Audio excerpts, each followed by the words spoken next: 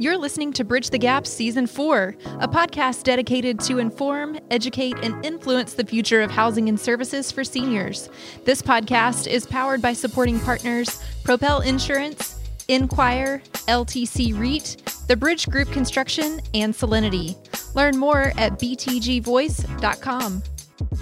Welcome to Bridge the Gap Podcast, the senior living podcast with Josh and Lucas. We got a great friend on the show today. We're going to be talking about M&A, market conditions, some real estate transactions. You're going to want to lean into this. We want to welcome Dennis Murphy. He's the Vice President of Investments at Benchmark Senior Living. Welcome to the show. Thanks for having me. Appreciate it, Lucas.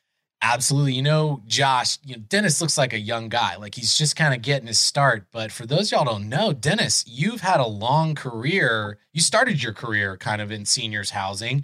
You've been at Benchmark 12, 13 years, right? Correct.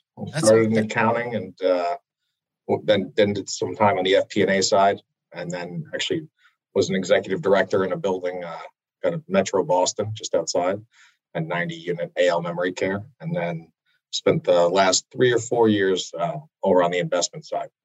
So, Josh, when I retire and go into seniors housing, I can only hope and pray that the executive director is a guy like Dennis. That would be a fun senior living community to live in. And anybody in the industry that knows Dennis and has spent time with Dennis, he's a work hard, play hard guy. And, I also have a great deal of respect because you've invested your entire career, your young career in this industry, and you actually really do care about great outcomes in these buildings and which impact the lives of older adults. I have a lot of respect for that.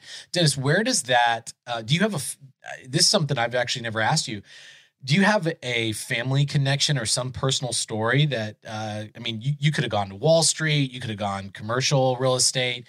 What has kind of kept you in seniors housing? So how I got involved in senior housing was actually my neighbor back in Brookfield, Connecticut, where I grew up.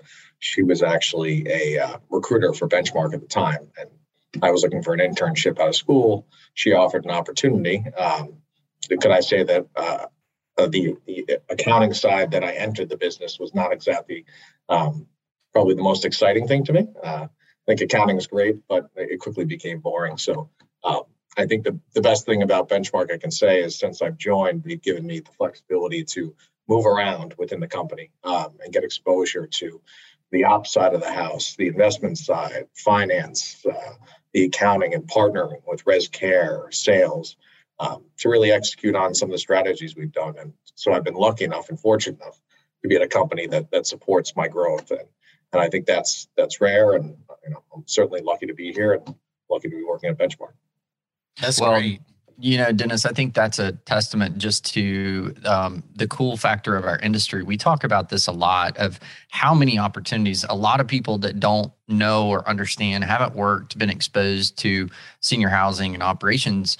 We tell people all the time on the show and as we're having conversations with college students that basically anything you study at university or college, you can come in and find a career in senior living. So it's really cool that at Benchmark, you've had the opportunity to get a very wealthy and diverse background of experience and found your place kind of doing what you're doing today, which is, maybe our audience should hear a little bit like what is a day in the life of Dennis like right now in your current role? Well, I think that, currently where I spend a lot of my time is really partnering with operations and sales. There's a lot of things on the back end numbers that I do to really drive and help and support those groups, whether it's creating sales contests to incentivize our sales teams, whether it's, partnering with res care to ensure that all the measures we're putting in place from a staffing and, safety standpoint are actually coming through in the results. And so we do a lot of tracking of our data. There's a good amount of data out there. We have a fantastic home-built business intelligence platform here at Benchmark that allows me to diagnose and analyze things in ways that other companies really don't have access to. So incredibly lucky that I have access to some of those tools, but really it's the ability to partner with the operators, the salespeople on the day-to-day, figure out what their issues are, whether it's scheduling or labor issues, and how we can try and resolve them. Putting plans in place and then tracking that and giving them the tools so that they can make those decisions on the ground. that's where I spend a good chunk of our time. Right now we're in budgets, so that's one piece of the job, but we will continue to move forward on what is our day-to-day operating strategy coming out of COVID and coming out strong. We've had fantastic success over Q2 and Q3, as have many other operators, kind of coming out of the second wave of COVID. So it's good to see the industry as a whole rebounding, and we're certainly been a big part of that. So very pleased so far.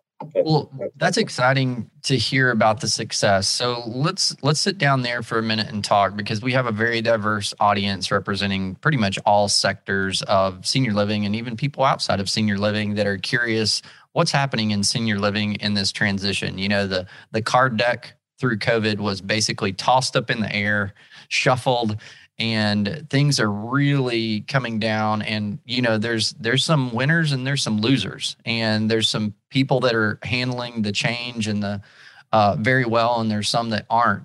And we're here to kind of support everyone.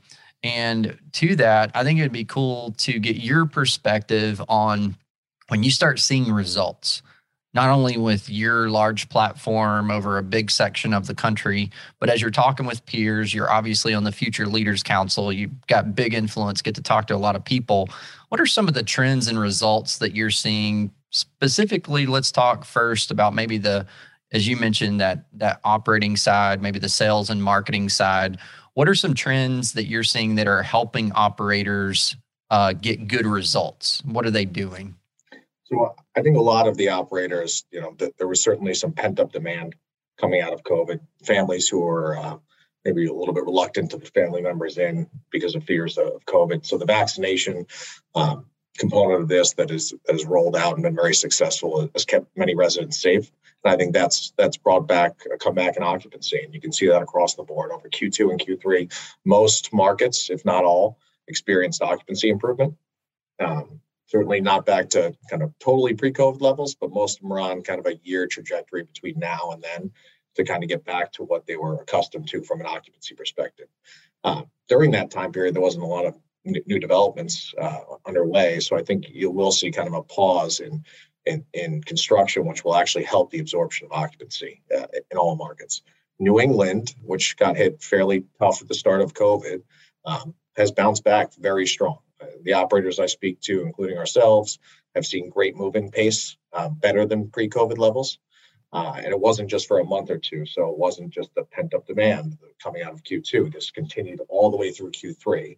And many operators like us experienced phenomenal occupancy gains. And so I think that is a true testament to the resiliency of senior housing, the need for our products, and kind of where the future will ultimately lead to.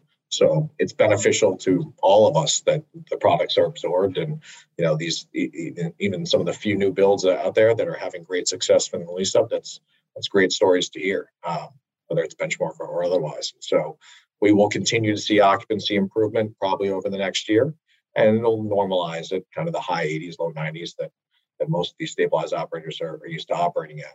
There's a handful of properties through COVID that maybe experienced worse occupancy dips or leadership turnover. I always say that the biggest way to fix the problem is it always starts with the people you have to build. So having the right leadership from the operator side all the way down to the executive directors and department head teams in frontline, making sure that everyone's kind of has a good culture. They come into work for the right reasons.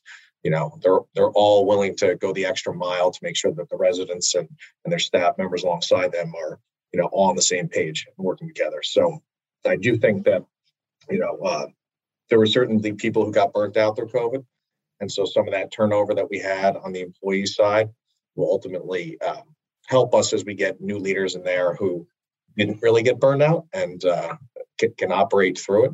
And we've seen great success in kind of the HR side of this, coming up with leadership and training programs to support new management, because I don't think there's enough talent in senior housing at the moment. We're having a little bit of a talent crisis.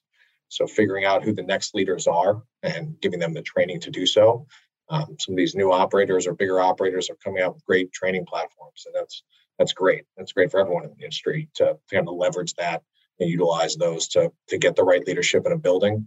And then from there, the turnaround stories are usually pretty easy.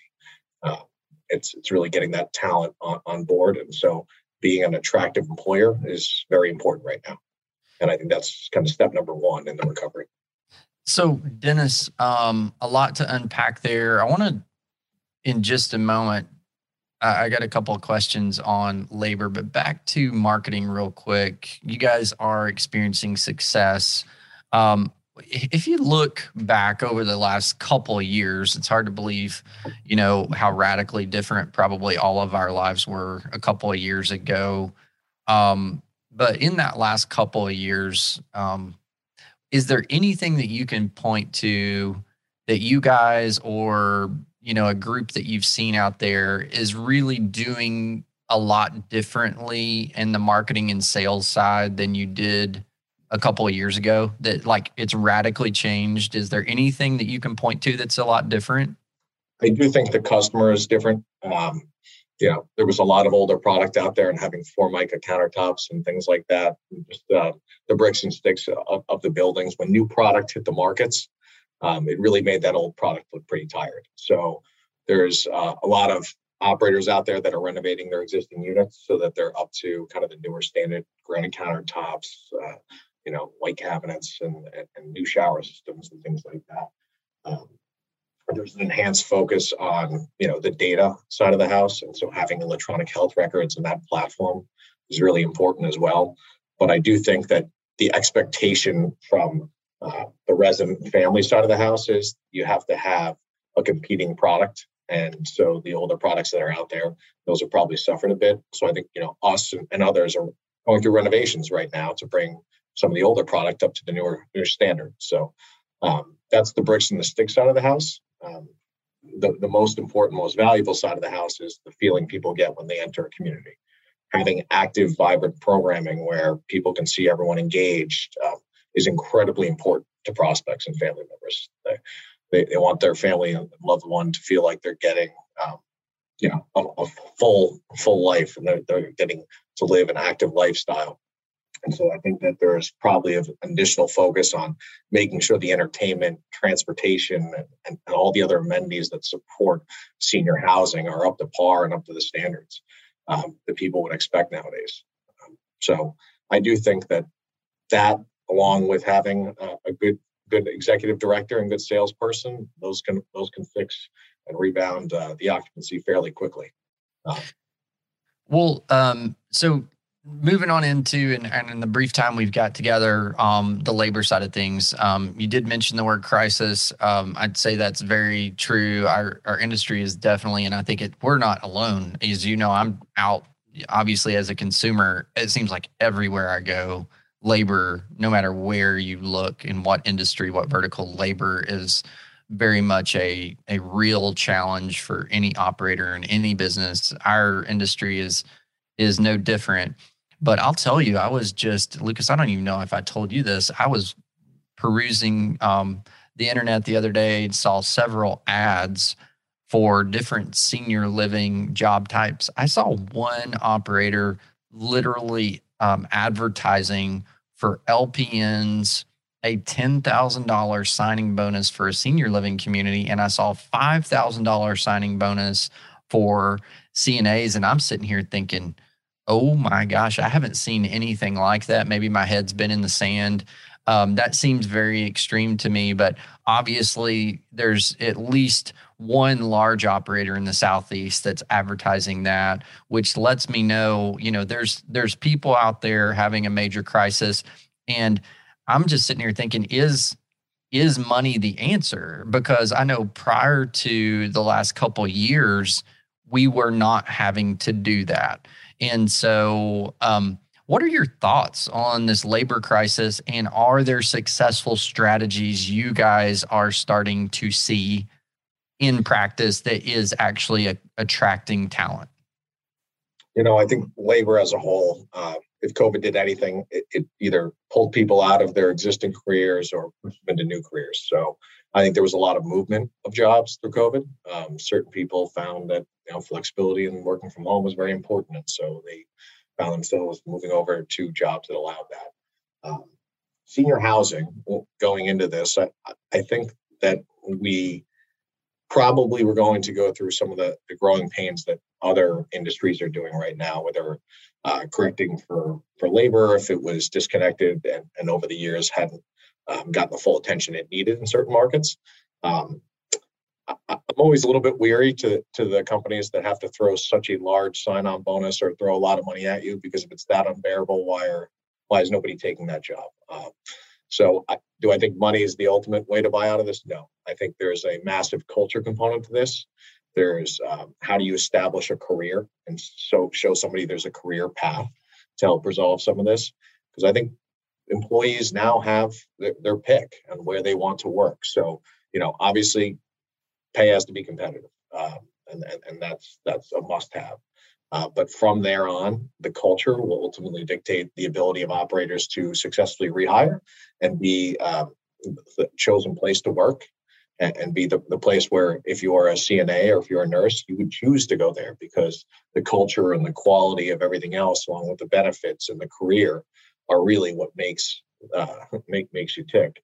If it was just about the compensation component of it, all those jobs where you're saying that people are offered these large sign-up bonuses would get filled immediately because everyone would want to work there. It's truly not the case. And I think sometimes you have to step back and really look at the leadership and management building on whether that's partially some of the issue with some of the recruitment and retaining employees. And it's not all compensation, but I think there's a lot of operators right now that are adjusting their compensation because they were kind of so far below market, and this really opened their eyes. So coming out of COVID, there's been great occupancy gains, but you need staff to support those occupancy gains. So the operators are working diligently right now to come up with attractive programs for their staff members. Some of it's compensation, some of it's flexibility in work, some of it's really giving unique creative benefits, whether it's transportation options to and from work, because maybe they can't afford the car and they rely on public transit or things like that we can kind of creatively come to solutions. You mentioned it was kind of a crisis. I don't view it as truly a crisis, as more of a really us and the operators all getting on the same page with a strategy to recruit and retain employees going forward. All of it is very solvable. But this next 12 months, 24 months, I think is going to really be telling for who did it right and who didn't, because it will ultimately limit your ability to grow occupancy if you can't have staff in the building to support and make the experience great for the residents. So I think that we're going to come at this from a handful of different angles as our other operators out there, and that there's a wage component of it, and then there's the benefits, the incentives, the flexibility, and things that we can do to make this better. Some of it's just they want their schedule changed, and we just never thought about asking, what the schedule change needed to be to make your life a little bit better. I have to get home for the kids at 3:00. Okay, let's build a schedule that can do that. So I think there's just different ways to go about it, but operators have to really keep their ears open and listen to what staff really want and try and provide solutions for them on that end. Well, so I feel like here in just a minute, Lucas is going to get the shepherd stick and be reeling me off for a commercial break or something with the music, because I want to keep talking and we're going to run out of time. But final topic for me is, I know Lucas deals with this a lot because he is the king of renovations in senior housing. But Dennis, you're dealing with investments and you're seeing a lot of what everybody is seeing right now. And that's a lot. Mergers, acquisitions. Every day I'm hearing of one big operator going to 8 smaller operators or 8 different operators, or there's constantly right now a giant shuffle of the real estate and the operations going on in our industry.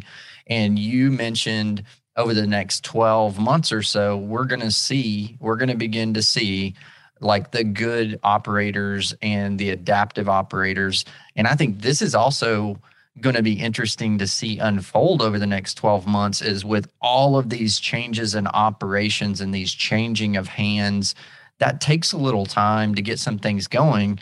So if you can look into your crystal ball here with us for just a minute and give us your kind of forecast of what are some things that you think are going to happen in this giant shuffle that's going on over the next 12 months in the real estate world? I think that, there's operators that performed well through COVID and operators who are performing well coming out of COVID.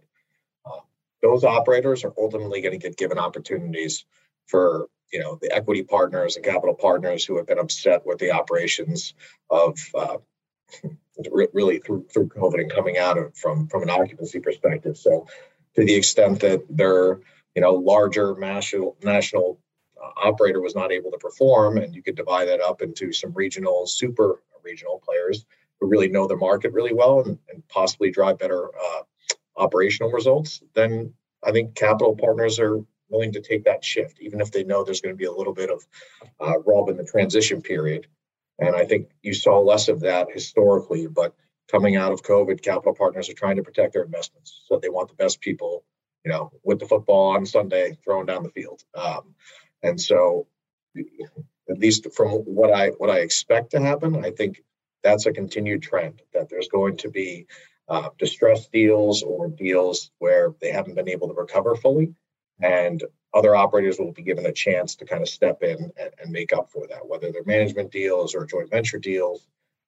That'll kind of be determined on an individual basis. But I do think that there's going to be an opportunity for these strong operators who have shown great performance coming out of COVID.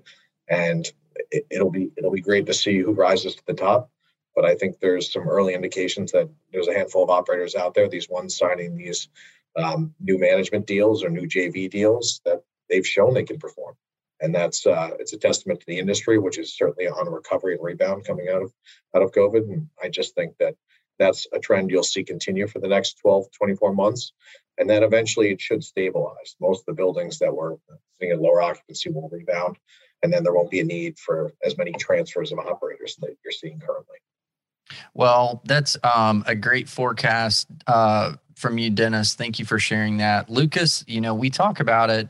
Great challenges create awesome opportunities. We are living through those kind of times with some great challenges.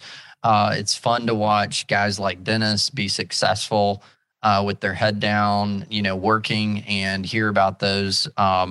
So another exciting episode for our listeners today, no doubt. Absolutely. Great speaking with you, Dennis. And for our listeners that are going to be around the Houston area at the beginning of November, Bridge the Gap is having a meetup at the Rustic. And Dennis may make an appearance there, but we're going to be in Houston the whole first week of November. I know Dennis is going to be in town as well.